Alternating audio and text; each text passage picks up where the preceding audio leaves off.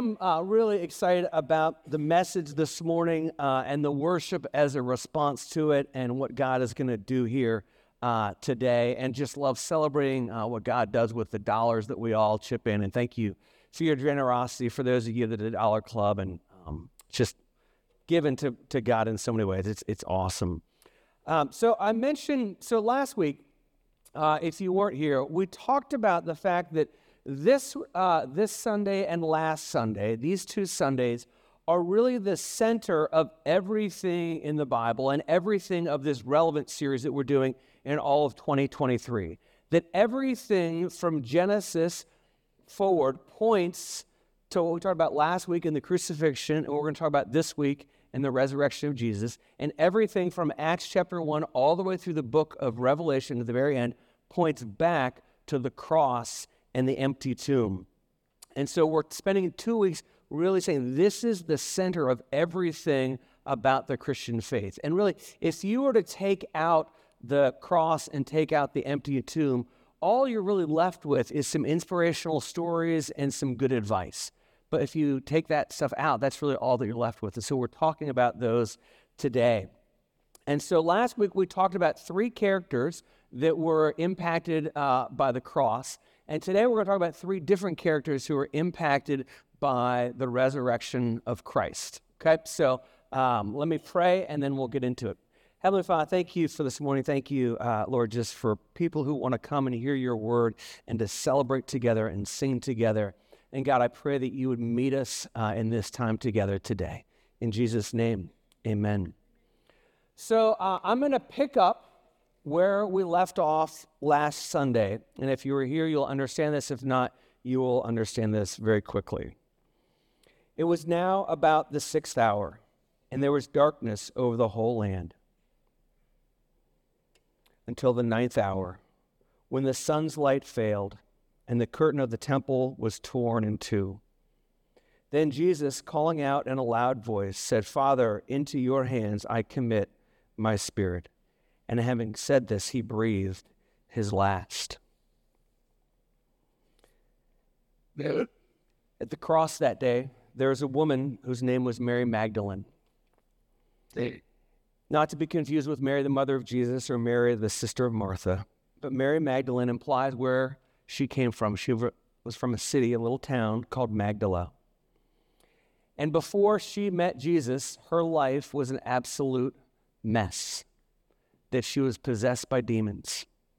And then she met Jesus, and her life changed forever. And she actually became part of the support team, the financial support team of Jesus. But on the darkness of that day, as Jesus hung on the cross, there was no doubt that she wondered if she had put her faith in the wrong thing, in the wrong person, as she saw Jesus hanging on a cross. She probably wondered, what's my future? Will these demons come back? Will my life go back to what it was before? Her hopes were dashed that day at the cross.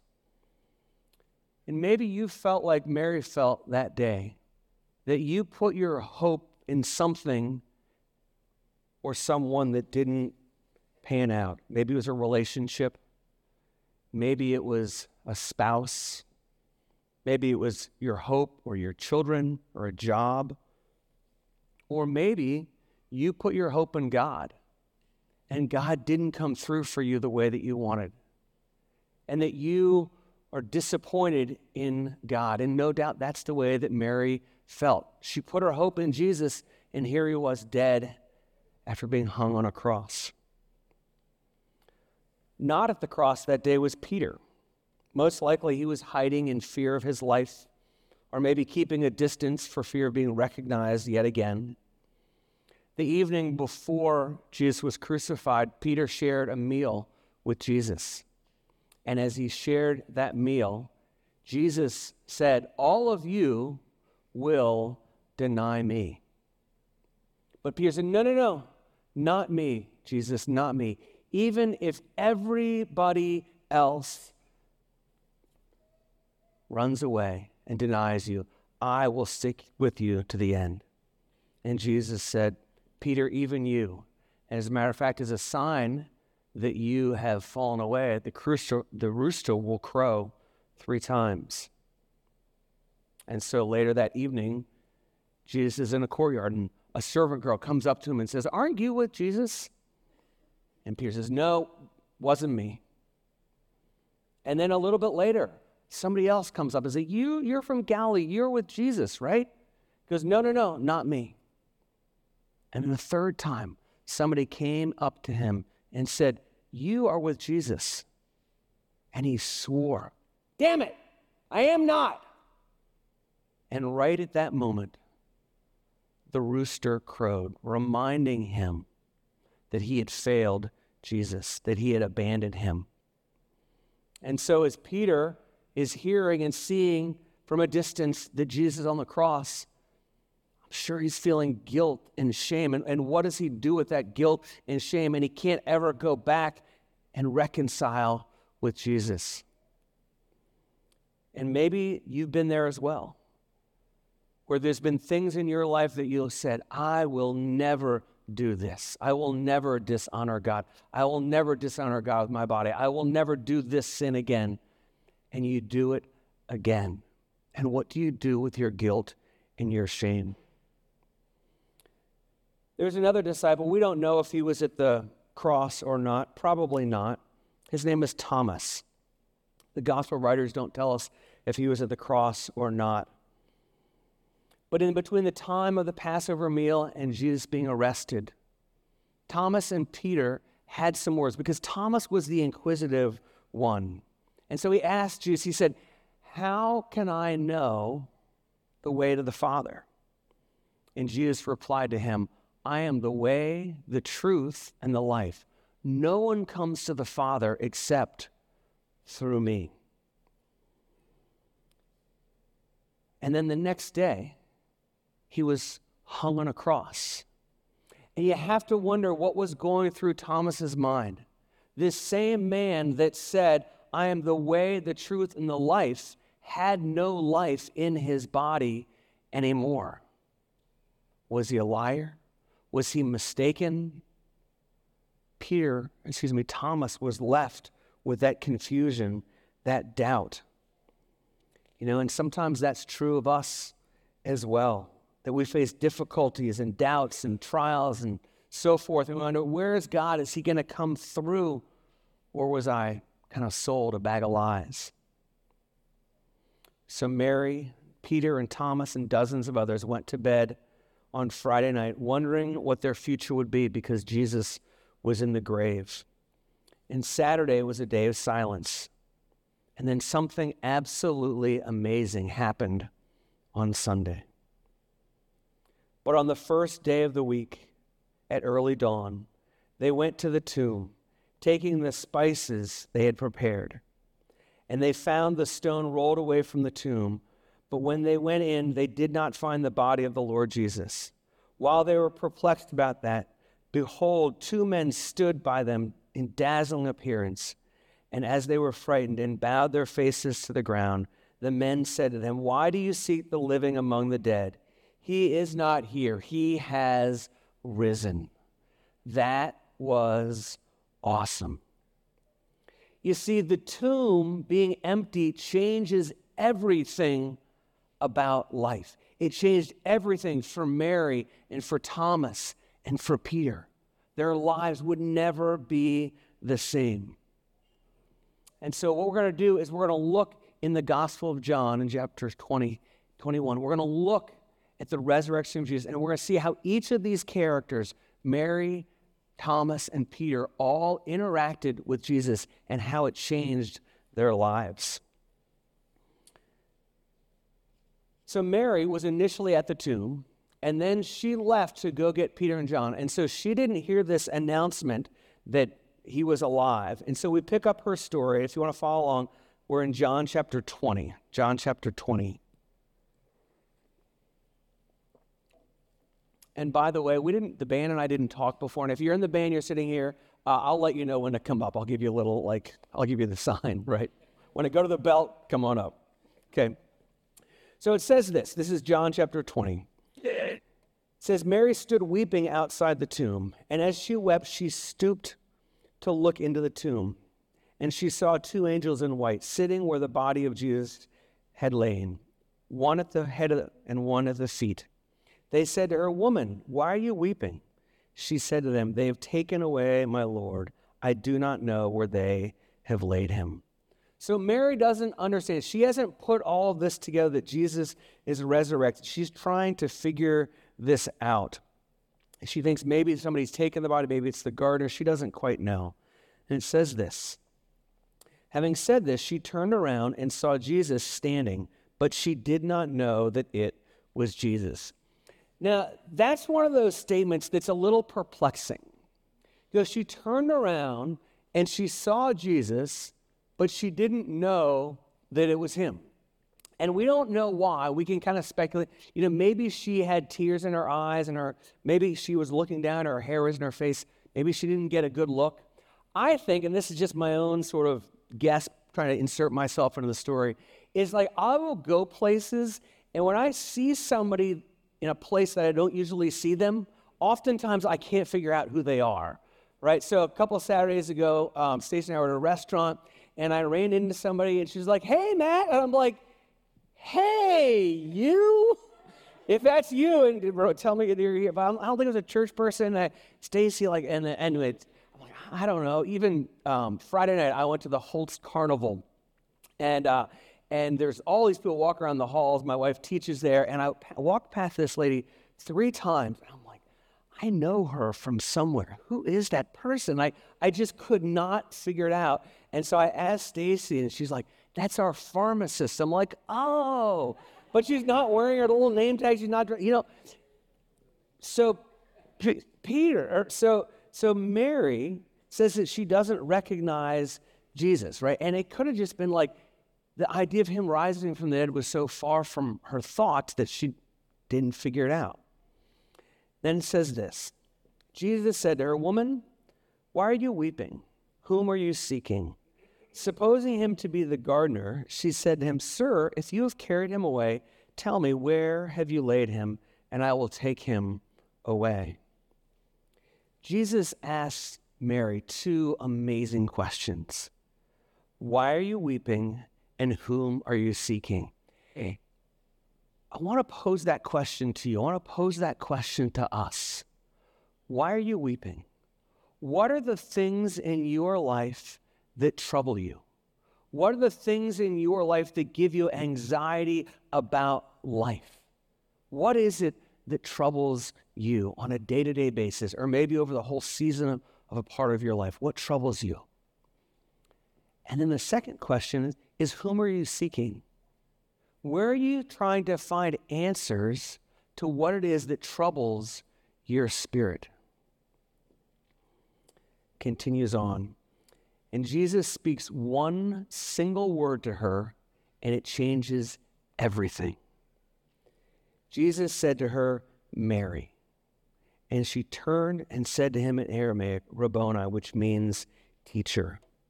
It was that one word that changed everything for Mary. He knew her name. She recognized her name being spoken, and it changed everything.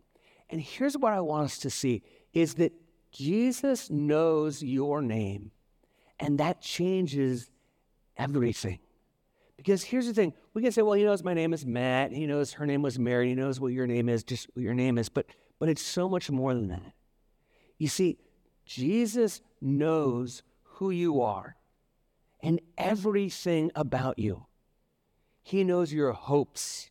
He knows your fears. He knows your sins. He knows your dreams. He knows every goal that you have in life that you've achieved, and every goal that you hope to achieve, and every goal that you failed to achieve. He knows everything about you. And he knows your name. And he desires a relationship with you. Knowing everything about you, he wants a relationship with you. And that is why he came back from the dead. He came back because he wants to be in a relationship with us. And that changes everything. The God of the universe knows you, knows everything about you, and wants to be in a relationship with you. Mary was troubled and confused, and she saw the resurrected Christ, and it changed everything. And the relationship that Jesus invites us into is a personal relationship. It's a one-on-one relationship. Last Wednesday morning, a few days ago, I was trying to read my Bible, and I was reading on a reading plan, and I don't know if this ever happens to you, but I'm trying to read, and I just can't focus. Like, I get a verse or two in, and I'm thinking about something else, and a verse or two in, I'm thinking about something else, and I go back to the top, and I try and read it, and my mind is just so distracted by the things that are kind of pounding on my heart and going through my brain that I can't concentrate, and I'm frustrated. And so I did something that I've done before, and this happens to me just because I'm kind of ADD sometimes in the way that I think and process life. And so I got out my journal, and I began to write in my journal. And I'm going to share with you what I wrote in my journal, which I don't really do very often because it's my journal with God. But I want to read you what I wrote. I said, Lord, I can't concentrate on your word because I'm so concerned about what I have in front of me. I give you these things. I trade my anxiety for prayer, asking that you, the God of peace, would cover me. And then I listed the things I was concerned about. I was concerned about the sermon today. I was distracted about the staff retreat that we're going on this afternoon. I was distracted by the theology class, which I lead and teach on Tuesday, right when we get back from the staff retreat. And I was even starting to think about Christmas Eve and what's that going to look like. And so I was like way distracted, right? And here's the goodness of God, right? I was troubled about some things. And so I go back and I begin to read the chapter that I'm on. It's chapter 14 of the Gospel of John. It says this, do not let your hearts be troubled. Trust in me, trust also in God. And the fact that God gave me exactly what I needed at that moment. That's the resurrected Christ. That's the one who wants to be in relationship with us. And that changes everything. Let's look at the second person of the resurrection in the Gospel of John. It says this is Thomas. It says, now Thomas, one of the 12, was called the twin, but he was not with them when Jesus came. So the others told him, we have seen the Lord. But he said to them, unless I see in his hands the marks of the nails, and place my finger in the mark of the nails, and place my hand in his side, I will never believe.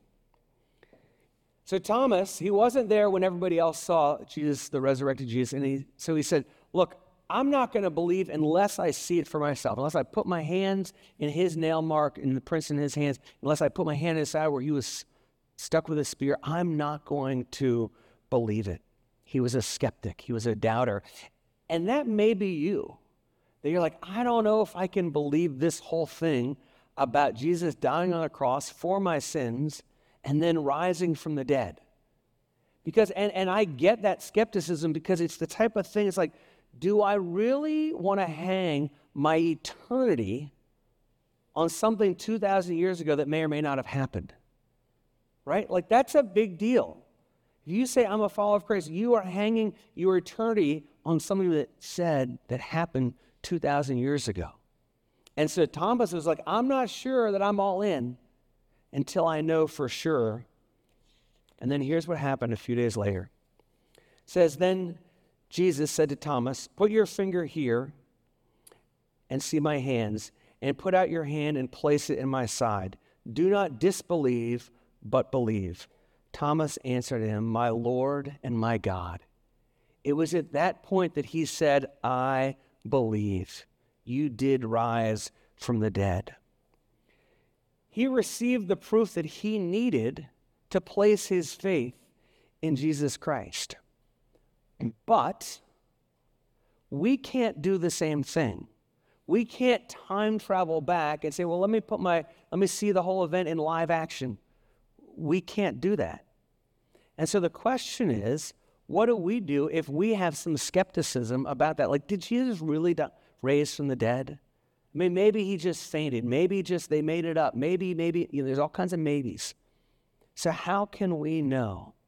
And there are books and articles and videos made about all kinds of proofs that we have, and I could go through a bunch of them, but I want to share with you just, for me, this is the proof that has the greatest weight for me that Jesus rose from the dead, okay? And comes basically, it's going to be kind of weird, but it comes from a list of dead men. So there's 11 people who died. I'm going to share with you how each one of these people died. There's Andrew, and these are all the disciples of Jesus. Andrew was crucified in Greece. Bartholomew was tortured and then beheaded in Armenia. James, the son of Alphaeus, was stoned to death. James, the son of Zebedee, he was beheaded in Rome. Thaddeus was crucified in Turkey. Matthew was speared to death in Ethiopia. Peter was crucified in Rome, but he was crucified upside down. He didn't feel like he was worthy to be crucified in the way that Jesus was. Philip was tortured to death, also in Turkey. Simon was crucified in Britain. And Thomas was speared to death in India. Judas committed suicide. He was replaced by a disciple named Matthias, and he was stoned to death in Jerusalem. That's 11 men who all went to their grave saying Jesus rose from the dead. The 12th was the gospel writer John, and he died in exile on the island of Patmos. But you see, all of those men died saying Jesus Christ rose from the dead. That is the cornerstone of our faith, that Jesus Christ rose from the dead. And they all went to their graves saying, it is true. And here's the thing. People have died for faith in all kinds of different ways. People have died for a faith that is true, and people have died for a faith that is a lie. Right? People die for their faith all the time. But here's what's unique about this. If Jesus didn't rise from the dead, these men died knowing it was a lie, right? If Jesus didn't rise from the dead, if the disciples had stolen the body, if he hadn't really died, he just sort of fainted for a while, the disciples would have known it, right? They would have known. They said, and I'm not sure about them, but like for me, like as soon as somebody begins to torture me, like, just kidding. I stole the body, let me go, right? It wouldn't take much pain for me to say, no, just kidding, right? But these men all went to their graves because they knew that Jesus' grave was empty. And then it says something to us at the end of this chapter. It says, Jesus said to him, this is back to Thomas, Jesus said to him, you have believed because you have seen me.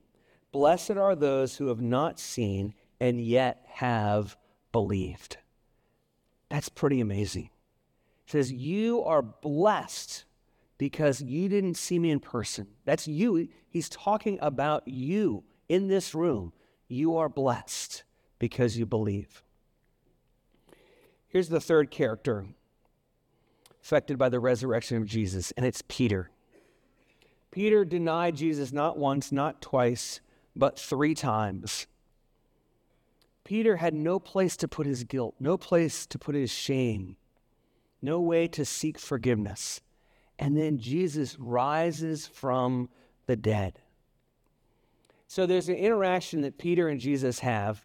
So this is John 21:15. It says this. When they had finished breakfast, Jesus said to Simon Peter, Simon, son of John, do you love me more than these? Jesus could have said a whole lot of things to Peter, but he asks him a question. He doesn't criticize him. He doesn't say, why did you deny me 3 times when it didn't even matter? He didn't say, are you sorry, Peter? Are you really, really sorry, Peter? Peter, have you learned your lesson? He didn't say any of those things. He said, Simon, son of John, do you love me? And here's his response, the second half of verse 15. He said to him, "Yes, Lord, you know that I love you."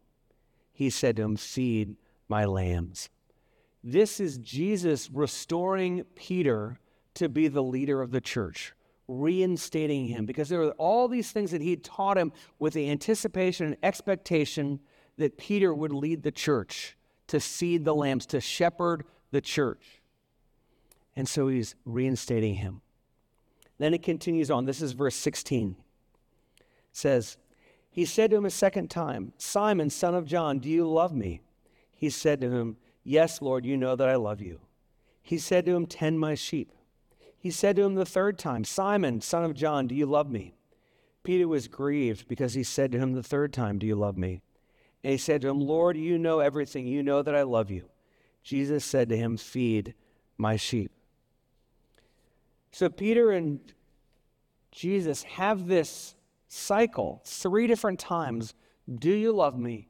Yes, I love you. Feed my sheep. Do you love me? Yes, I love you. Feed my lambs. Do you love? 3 times it happens. Why does it happen 3 times? And I think what Jesus is doing for Peter is he's connecting the dots. He's saying 3 times you denied me, and 3 times I've said, I restore you.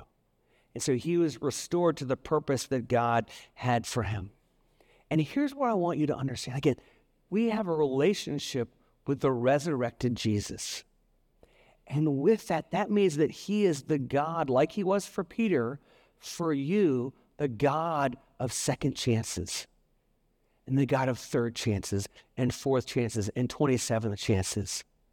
That because he is the resurrected Christ who has died for your sins and rose again, we are not limited in the times that he forgives us and invites us to keep walking with him.